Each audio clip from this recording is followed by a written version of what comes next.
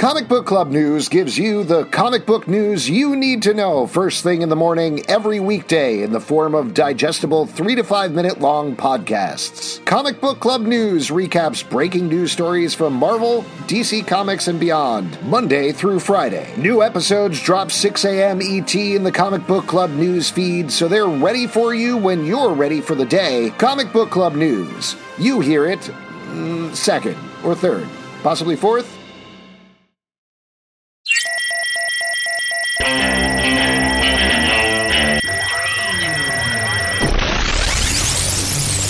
What's up, y'all? Welcome to The Stack. I'm Alex. I'm Justin. I'm Pete.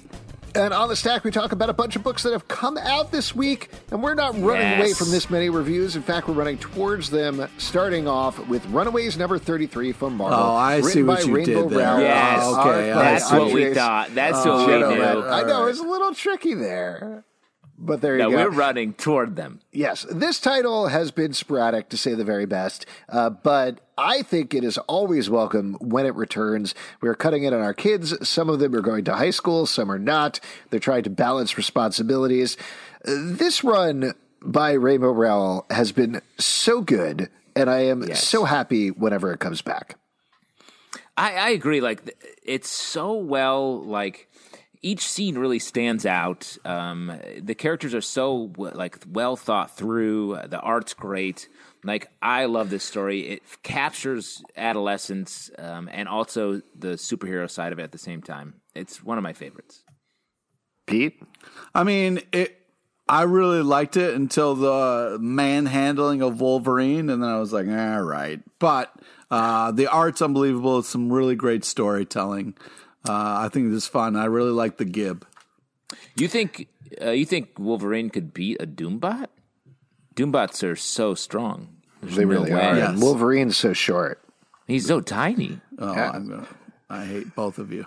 Doombots are robot dooms, which is Doom's good, and robots are cool. One of the things that I think is particularly impressive about this book is usually you don't see this sort of second resurgence. I mean, not to get too lofty about it, it's maybe not quite on the same level as bringing back the X-Men or anything like that, but you certainly had Brian K. Vaughan launching Runaways, it petering out after a little while. Sorry, Pete, I know you don't like me saying that. Yeah, it just came up. Use a different expression.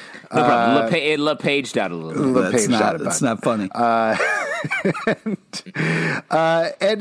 then they took the characters and they split them up and put them on other teams and used them in different ways. So it's kind of amazing that they are taking them back and making them work so well, and it makes me very happy. Let's move on to another book, Man-Bat #1 from DC Comics, written by Dave Wilgoss, art by Subhath Kumar. This is following the Man-Bat. Some bad stuff is happening to him. He's trying to be a hero, but it just doesn't work because he's just a Man-Bat. He's just a Man-Bat. What'd you think about this book? I mean, and as a follow-up, who asked for this? yeah, I mean, it's a little weird. I mean, also, it's kind of, he's a scientist that doesn't do science. He just thinks that flying around like a Man-Bat is going to win the day, and I don't see how that works. But the art was great. You walk around as a human all the time, Pete. What is that doing? Yeah. Good call. Burn? I don't think so. But yeah, the art's great. Justin, what do you think about this one? Thought you were going to say more. I mean, this strikes me as a different Man-Bat in the DC universe right now. Feels very much like the Justice League Dark character, and I really like that iteration of Man-Bat, who's this sort of like loopy scientist who's like obsessed with darkness, but also like trying to make his science into sort of mad science. And so this take is different, and I missed the other one reading this, but I do like the art, and it feels very much like a classic Batman the Animated Series take on Man-Bat. I do think I was being, obviously being very glib with who asked for this, because I don't think anybody was necessarily demanding a Man-Bat series. It was I'm sure there's people out there who love the Man-Bat. It's the sort of thing that felt to me like if it came out at Halloween, I'd understand what was going on here. As is, I think, well-written, good art. I like it. I don't know what its long-term prospects are necessarily, but as an individual book, if you like the character, I think you'll be happy. But here's the thing. If you go up and you're like, I love Batman, you're like, let me try this other version of the words. Yeah, that's true. There's also a book coming out next week we're going to be talking about called Bat, and a book after that called Man. Wait. So, Justin, so if somebody walks into a comic book shop and they say, hey, I like some Batman, and they say we're sold out, but would you like to try some Man-Bat? And you think that's how a Man-Bat sells? Is that what you're saying? Yes. Okay. I think so. All right. Yep. Like if you walk into a grocery store and you're like, I'd like some pineapple, and they're like, no. We have regular apples and some pine nuts. You'd be like, I'll take it. I don't know if you would. Yeah, Same you can make thing. them at home. Look at it on Epicurious. All right, Spectre Inspectors #1 from Boombox, written by Bowen McCurdy, art by Caitlin Musto. This is, I think, another win for Boombox. Just a fun story of a bunch of ghost investigators who encounter something even more terrifying than what they expected. This book is a delight, and I am completely on board. Oh, I couldn't agree with you more. I love this book. I really thought it was cool setup. It took some great turns. I was really impressed with this. The art storytelling is really a lot of fun. Yeah, I think it's great. I agree. Like it really surprised me with how it's. I think there are a lot of books like this in this art style where it is sort of like character driven. Like these people are trying to do this and they haven't figured it out. But this really like the art pays off on the comedy side and the character and relationship side, and then the story itself is super fun as well. Like I really like this. Yeah, good stuff. Excited to follow this book. Next up, The Immortal Hulk, #43 from Marvel, written by Al Ewing, art by Joe Bennett. In this issue, a lot of stuff going on, but Joe Fixit is on the run, hiding out. The UFOs are training and getting ready to fight the Hulk, and of course, it all goes down by the end of the issue. I don't know what more to say about this book than it is great. Well, let me say, to me, this is a good reset issue, where if you've been a little lost lately with like all the different sort of stretchy Hulk with eyeball hands and stuff, like this is a good like restating of what the premise, where it's like at the beginning of the issue, Joe Fixit says, all the other Hulks are gone. Now it's just me, Joe Fixit, and Dumb Hulk. We're in the body. So it's back to sort of the basic Hulk premise, except instead of being a smart scientist, he's like a not as smart grifter. And he's on the street. He's doing pretty good. Well, he's not as smart as Bruce Banner, though. Oh, well, sure. And I think he is doing good, but his whole thing is being a good grifter as opposed to being a scientist. And he is. And I love this. He's a good grifter. And would you rather be a scientist? Pete clearly hates science and loves grifting. Yeah. And that's what he worships. I mean, this book is great. It's fantastic. But I really liked like when you're sick, Pete, you don't go to a doctor. You go to like a 3-card Monte person. Yeah, exactly. You see a guy in the back of a restaurant who'll take a look and he can tell you what's going on. He's like, right here, follow the diagnosis. Here we go. You have irritable bowel syndrome. Yeah. So I think that I could have used more Joe Fixit on the streets. I thought this was fun. But that being said, it was very cool to see him still have to kind of fight for the underdog and do what was right. So, yeah, I very much enjoyed this. Also, Alpha Flight cameo was great. I mean, this was a lot of fun. It continues to be amazing. Doc Samson is Sasquatch somehow. Good stuff. And just to work off of what Pete said, as I always say, Joe Fixit in the streets and Loose Hulk in the sheets. Oh, my God. You do say that too many times. Too much. I love the UFOs, and they do a great job here as being the villains, and we get to sort of actually find out who they are and what they do. Let's move on to our future state block. We've been doing this for the past couple of weeks as DC has been trucking through their look at a possible glimpse of the future of the DC universe. As usual with this, these are the titles coming out this week. There's Superman and Metropolis #2, Wonder Woman #2, Next Batman #3, The Flash #2, Swamp Thing #2, Harley Quinn #2, and we read all of those. But call out what you liked. Pete, what what was your favorite title of this bunch this week? Ooh, favorite title.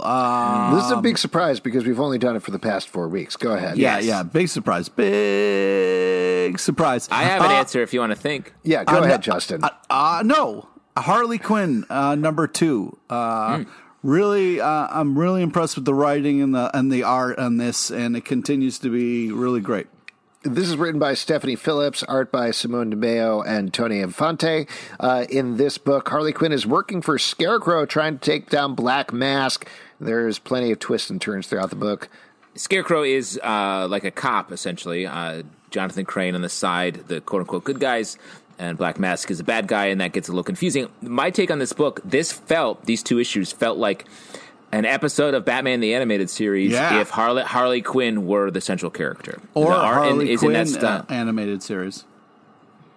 That's sort of what I'm saying in a lot of ways. But it's not like the Harley Quinn animated series. It's like Batman the Animated Series. I thought it was sort of like a Scarecrow. It was sort of like a Scarecrow the Animated Series, is what I'd say. It's nothing like that. How dare you? A lot of hot takes. I just think there was sort of a lesson at the end. The characters are having fun, even though they were fighting each other. Like I enjoyed this. What about you, Justin? What was your favorite title of the week? This Justin, if you need me to go while you're thinking, I can do that. Do not need you to go. Okay. You just went. All right. Well, if you need some time, I could. No time necessary. Right. I'm ready to talk in 3, 2, 1. Talk, Justin. So I really enjoyed. There were a lot of like weirder titles out this week, and the 2 that I want to highlight are The Flash, Future State The Flash number 2, and Future State Swamp Thing number 2. Were my 2. So Flash number 2, written by Brandon Vietti, art by Brandon Peterson and Will Conrad. Swamp Thing number 2 by Ram V, art by Mike Perkins. Take it away, Justin. Flash number 2. Just like heartbreaking. These 2 issues were so good, so unexpected. You have Wally West as this villain who is maybe possessed by this spirit, and Barry Allen, who's lost his powers, trying desperately to track him down and save him while also stopping the killing spree that's going on against the other speedsters.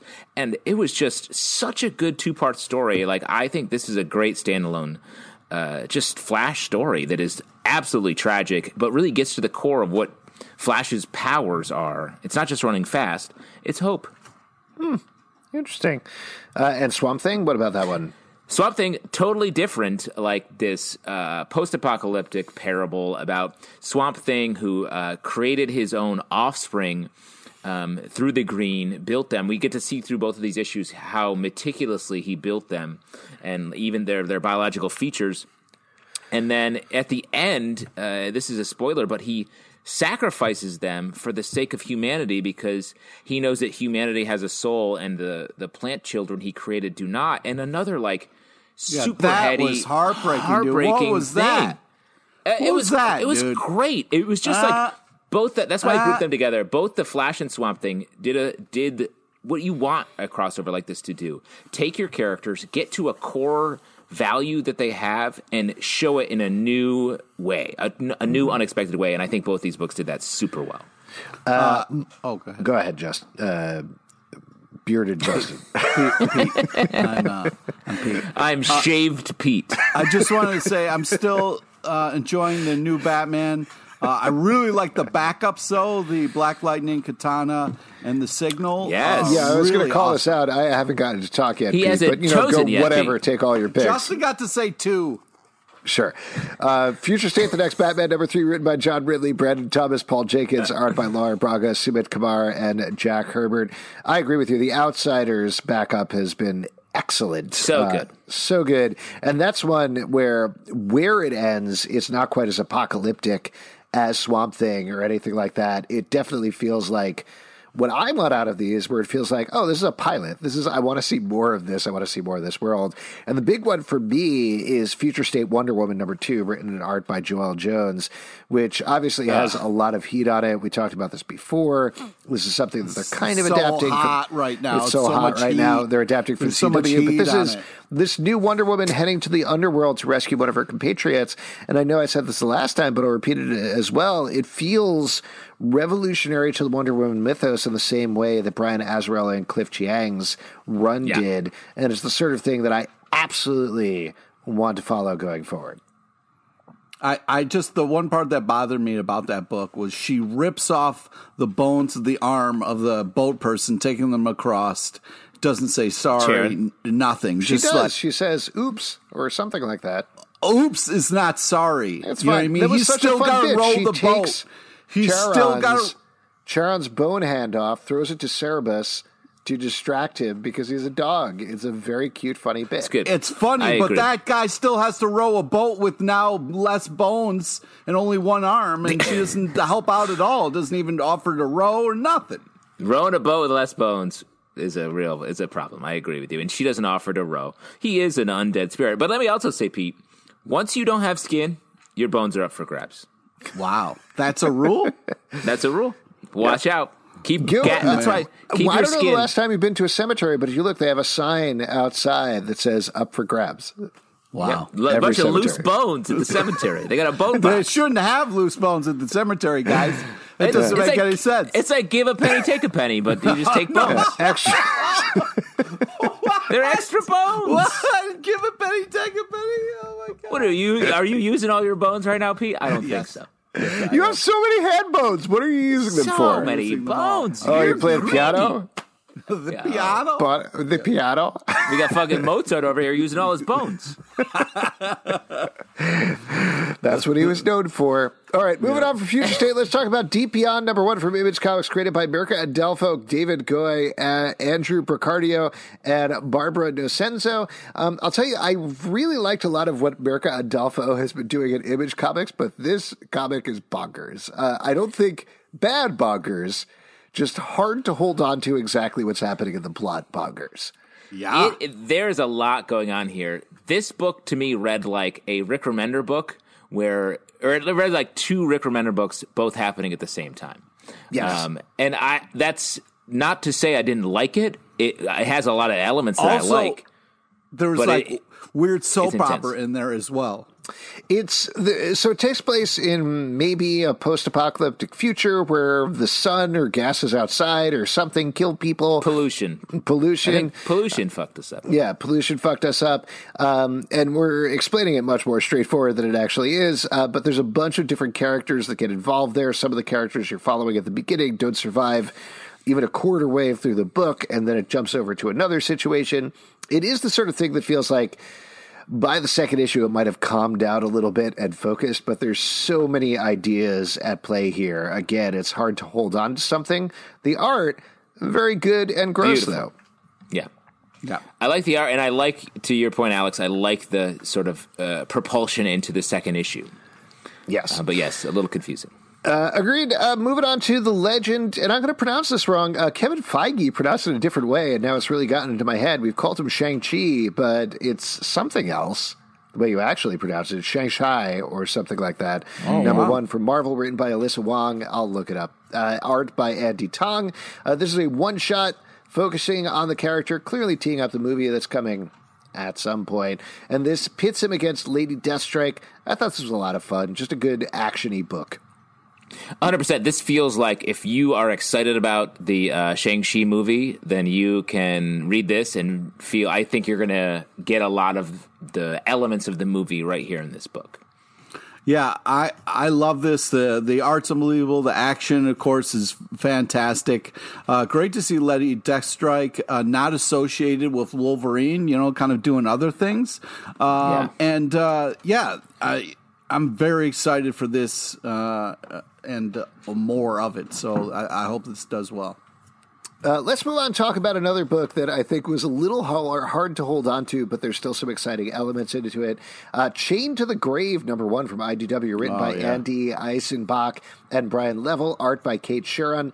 The thing that I really like about this book is it's mostly about a dude who died, a sort of probably bad cowboy, is resurrected by his wife and is like, hey, family, let's go on a voyage of vengeance to take out the people who killed me. That's the straightforward part. There's a lot of other stuff happening in this book, but the art style is good. Pete, you had to love the main guy. He's a big hulking guy with half a face who wants to kill people, right?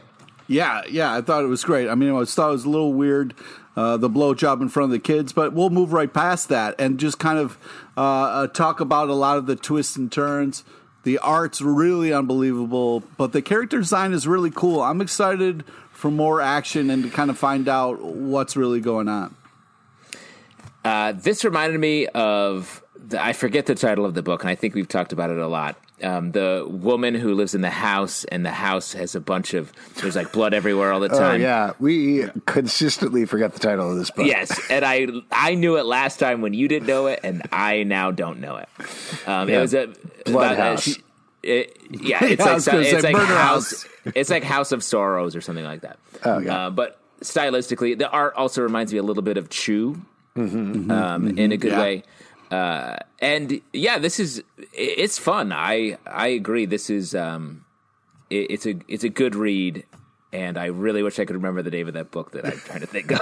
I think I read about House of Sorrows or something like that. I'll introduce the next one. You can look it up if you want. Far Sector number 10 from DC Comics, written by N.K. Jemisin, art by Jamal Campbell. We gush over every issue of this book. I thought this was a particularly good one, and it jumped out to me once again how important it is that not just the writer, but also the artist to stay consistent for 10 issues on here. It's made it a really cohesive package, but we're following our main Green Lantern. She has been imprisoned, and shit goes down this issue. This feels like a lot of what this title has been leading towards. There's been a lot of stuff happening in the background on this weird planet that she's been living on, and it's all coming to head in terms of a revolution. It's all coming crashing down. Great stuff. This was, honestly, I think, one of my favorite issues of this book so far. Agree. And that's to get all these lot. answers. Yeah, it is. To get all these answers in this book is so good. And sort of restating the thesis, we get a nice lead-in page at the top of this issue to really remind us of exactly what's happening. So many great ideas. So many if the premise and the philosophies on display here are so good. Yeah, I mean, it's hard to keep coming up with different things to say about how amazing this book is, but the stories continues to impress. The art is so creative and unbelievable. I just, every time I pick it up, I'm worried it's not going to be as good as the last issue, and it continues to be dope as fuck. Next up, Star Wars The High Republic Adventures, number 1 from IDW, written by Daniel Jose Older, art by Harvey Tolibao. So we talked about the first issue of Marvel's Star Wars The High Republic. This is part of that expansive, overarching story set much earlier in the Star Wars timeline. This one is for all ages readers, which is what IDW does with the Adventures line. So I thought it would be interesting to check in with this, particularly compared to the Marvel book. What you guys think about this one? Well, I really liked it. I thought it was really cool the way it was kind of split and the story kind of comes together. Very, very cool. I liked the art. It was like very interesting, kind of fresher take on Star Wars. Like, we're used to a certain style and seeing people a certain way. So it was a nice kind of like creative take. It felt like it was a grittier Star Wars, which I appreciated. I thought it was really cool. Had a great ending that got me excited to read more. Well, you know, we love this timeline page. That the last book we talked about extensively, where they list all the movies and TV shows in timeline. It's very satisfying to just look at that. Speaking of satisfying, what do you guys think of Hot Yoda? That's something we got a little sense of in the Marvel book, but definitely more here. What? Like this is a buff Yoda. Like, he's a little jacked, probably has some abs under that robe going on. What are you talking and he is about? ready for action. He's young. He's got abs on his forehead. He's got abs on his above and below his lips. He's all abs. He is young, dumb, and full of midichlorians. Oh my God, that was awful. It was weird how people were like, hey, maybe we should think about this. And Yoda was like, nah, fuck it. We're in too deep. Let's roll. It was surprising for a kid's book that he said, fuck it, in the text. But, let me say seriously about this. What I like about the choices here, the art feels very much like a fantasy book. And I think that's a smart choice for a comic book about Star Wars. Like, we've seen this like sci-fi version of the Star Wars world a lot. To see the fantasy version of it is where a lot of the roots of the Jedi and everything are. They have laser swords, and this was a very cool version of that. And I like the ongoing monologue from our young, Force-sensitive character that we meet in this book. The other thing is we get a sense of the bad guys, which we didn't really get in the Marvel book yet. There's this overarching force of evil. They seem to be augmented in some way that are going to play into this whole High Republic story that they're telling. So that was kind of neat. I assume you guys have not as well, but I haven't read the novel by Charles Soule necessarily yet, which I think deals with them a little bit more. But that should, it's interesting. And it's not as young aiming as you might think. Speaking 100%. of things that are not as young aiming, let's talk about Luna, #1 from Boom Studios by Maria Lovett. Now, Pete, you're a huge fan of the book Faithless by Brian Azzarello and Maria Lovett. This is following a different girl who also gets fucked by some magical creatures. Pete, what'd you think about this one? So, Zalbin, do you just you're like, listen, I gotta find something that's creepy enough, but artistically driven enough where I don't feel so dirty reading it. Here's the thing. We are still in lockdown. I cannot go to the Museum of Modern Art and jerk off there anymore. So I've got to find out. You mean the Museum of Sex to jerk off? Sadly, no. He goes to the Museum of Modern Art or the Natural History Museum. He goes to any museum. He just I go to the Met naked. sometimes in the Temple of Dendar. Oh, my God. There's room in this tube, I shout. Oh, my God. The publishers of this book are like, let's listen to Comic Book Club, see if we have a good pull quote for the book. No, they mostly talked about one of the hosts jerking off in the museum. I really like this book. I think Maria Lovett's art is great, and yes, a lot of her books focus on an innocent woman getting slowly deeper into some sort of mystical sex thing cult? where there's sex involved, but. It plays really well, and I think that this one makes sense. She's the writer and artist, so it feels very much like she's taking ownership of this story. And I like the tone that her art sets is so good, and so I want to watch it. I want to put it on the wall in the museum. I'll do something to that. Don't. I'll see you there. Yes. I agree with you. Her art is fantastic. It is particularly psychedelic here. It's about this character that travels, I think, to the desert, though it's not 100% clear, and maybe takes some LSD or something like that. So it goes into some very weird visuals. It's not dark and devilish like Faithless is necessarily. It goes in a different direction. But it's gorgeous stuff. It's a little sketchier. I mean that literally the lines are a little looser than, say, a Milo Manara or something like that. But great. I really enjoyed this book as well. Let's move on, talk about the comic book History of Animation #3 from IDW, written by Fred Van Lente and art by Ryan Dunleavy. And this one we're continuing. We should get them on the show because I'd love to talk to them about this book. We just had them on our live show, which is available as a podcast. We should have them back. I want to talk about this issue. All right. Well, in this issue, we're continuing to deal with the Disney Revolution, delving deeper into Looney Tunes, as well as Fleischer, creator of the Superman cartoon and other things. Another great issue of this book, informative, fun. I'm having a blast reading this. Yeah, and getting into all these characters that we know. You got some Mr. Magoo in here. Mm-hmm. You got your Bugs, you got your Daffy, you got your Wile E. Coyote. Oh, yeah. Just all your favorites are here. The anecdotes that they incorporate into the story are so good. And this is getting into prime time of this type of cartooning. Yeah, and animation. What's great is not only is it amazing art and fantastic storytelling, you're also learning stuff, and it's cool to find out about all this this way. I'm having a blast with this. Really impressive. Kill the Wabbit. Let's move on and talk about King in Black Marauders, #1 from Marvel, written by Jerry Duggan, art by Luke Ross. In this issue, the Marauders are heading to New York, ostensibly on a mission to rescue the X-Men who have been taken over by Null, the King in Black, but they run into a couple of snags along the way. I thought this was really well done. This is a great book. that stands as a one-shot story, tells you enough that you need to know about the Marauders while feeding the ongoing story there. You don't necessarily need to be reading King in Black, but you get enough of a sense of it.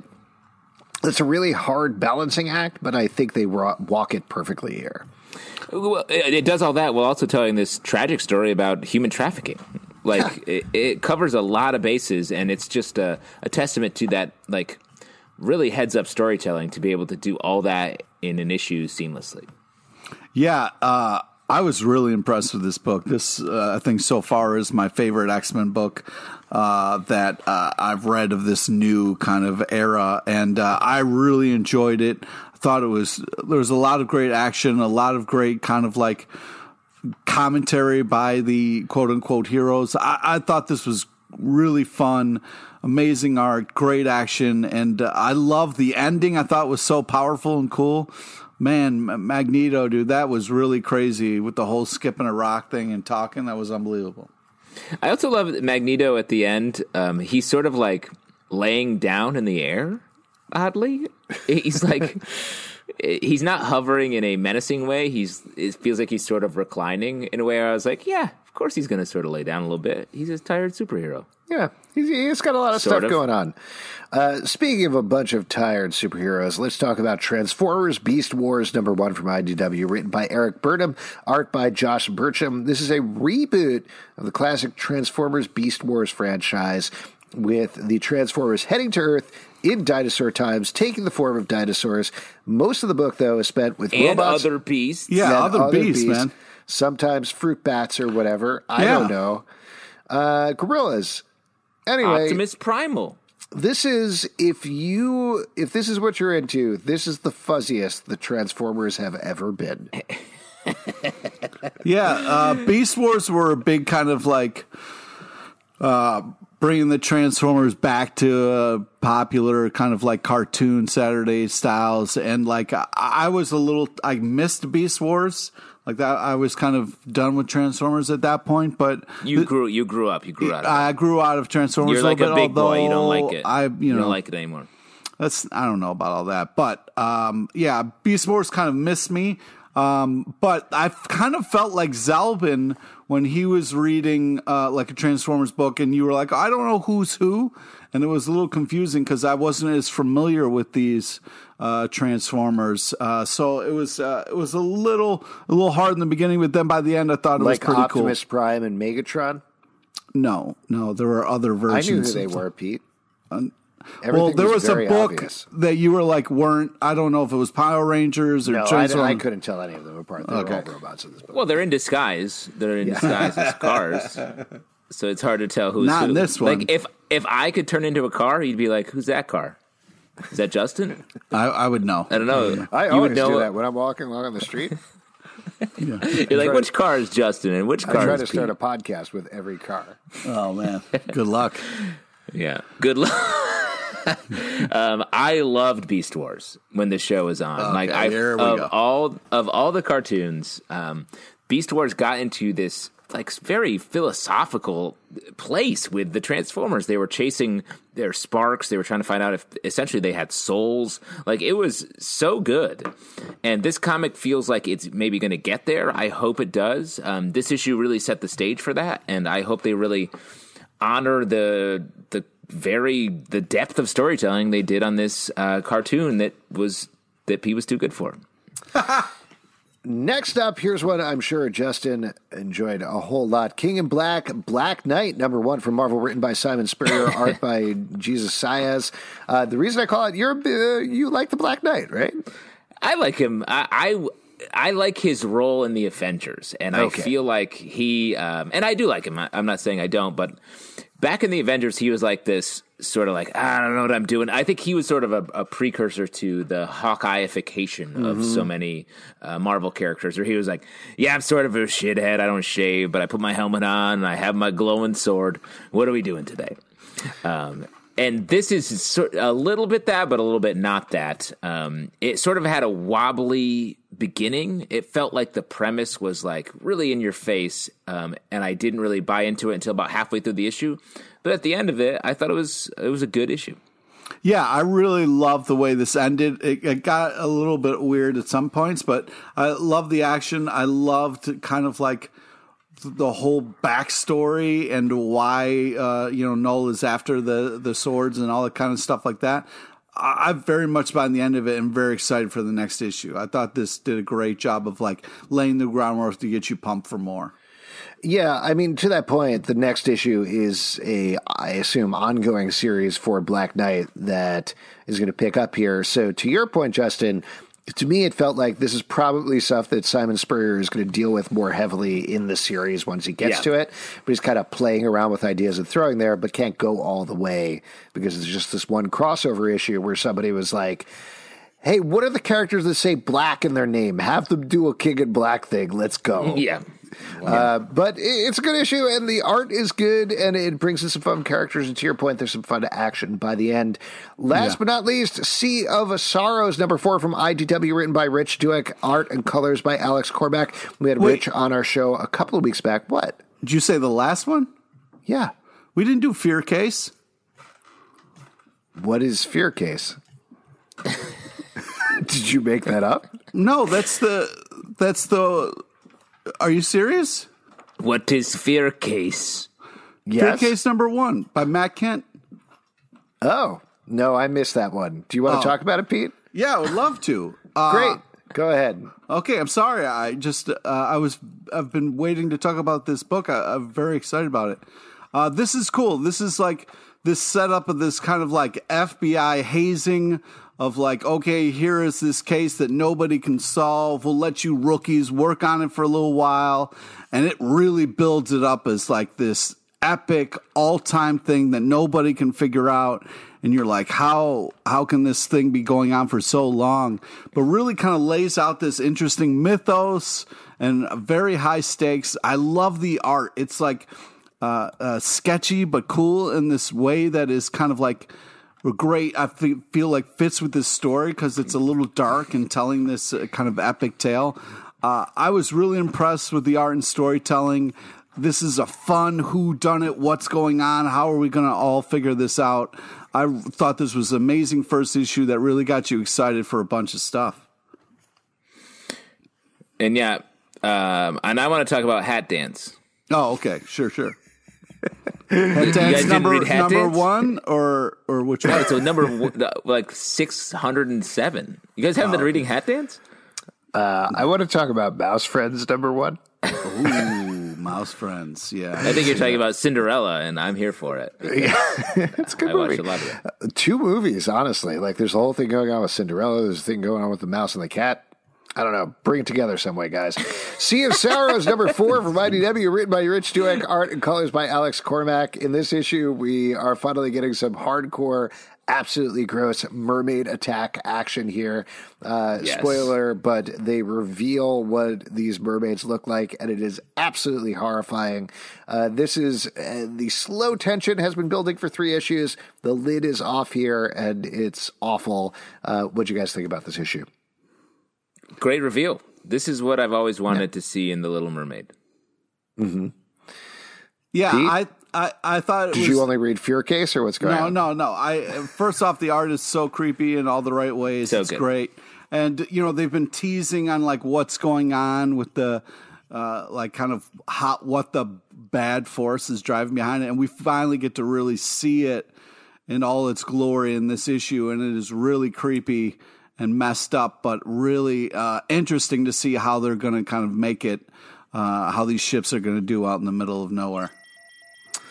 Awesome. Good stuff. And if you'd like to support our podcast, patreon.com/Comic Book Club. Also, we do a live show every Tuesday night at 7 p.m. to Crowdcast and YouTube. Coming out, we'd love to chat with you about comic books at Comic Book Live on Twitter, iTunes, Android, Spotify, Stitcher, or the app of your choice. To subscribe and listen to the show, comicbookclublive.com for this podcast and many more. Until next time, bye. Ooh, short. Hat Dance, number 607, guys. Check it out.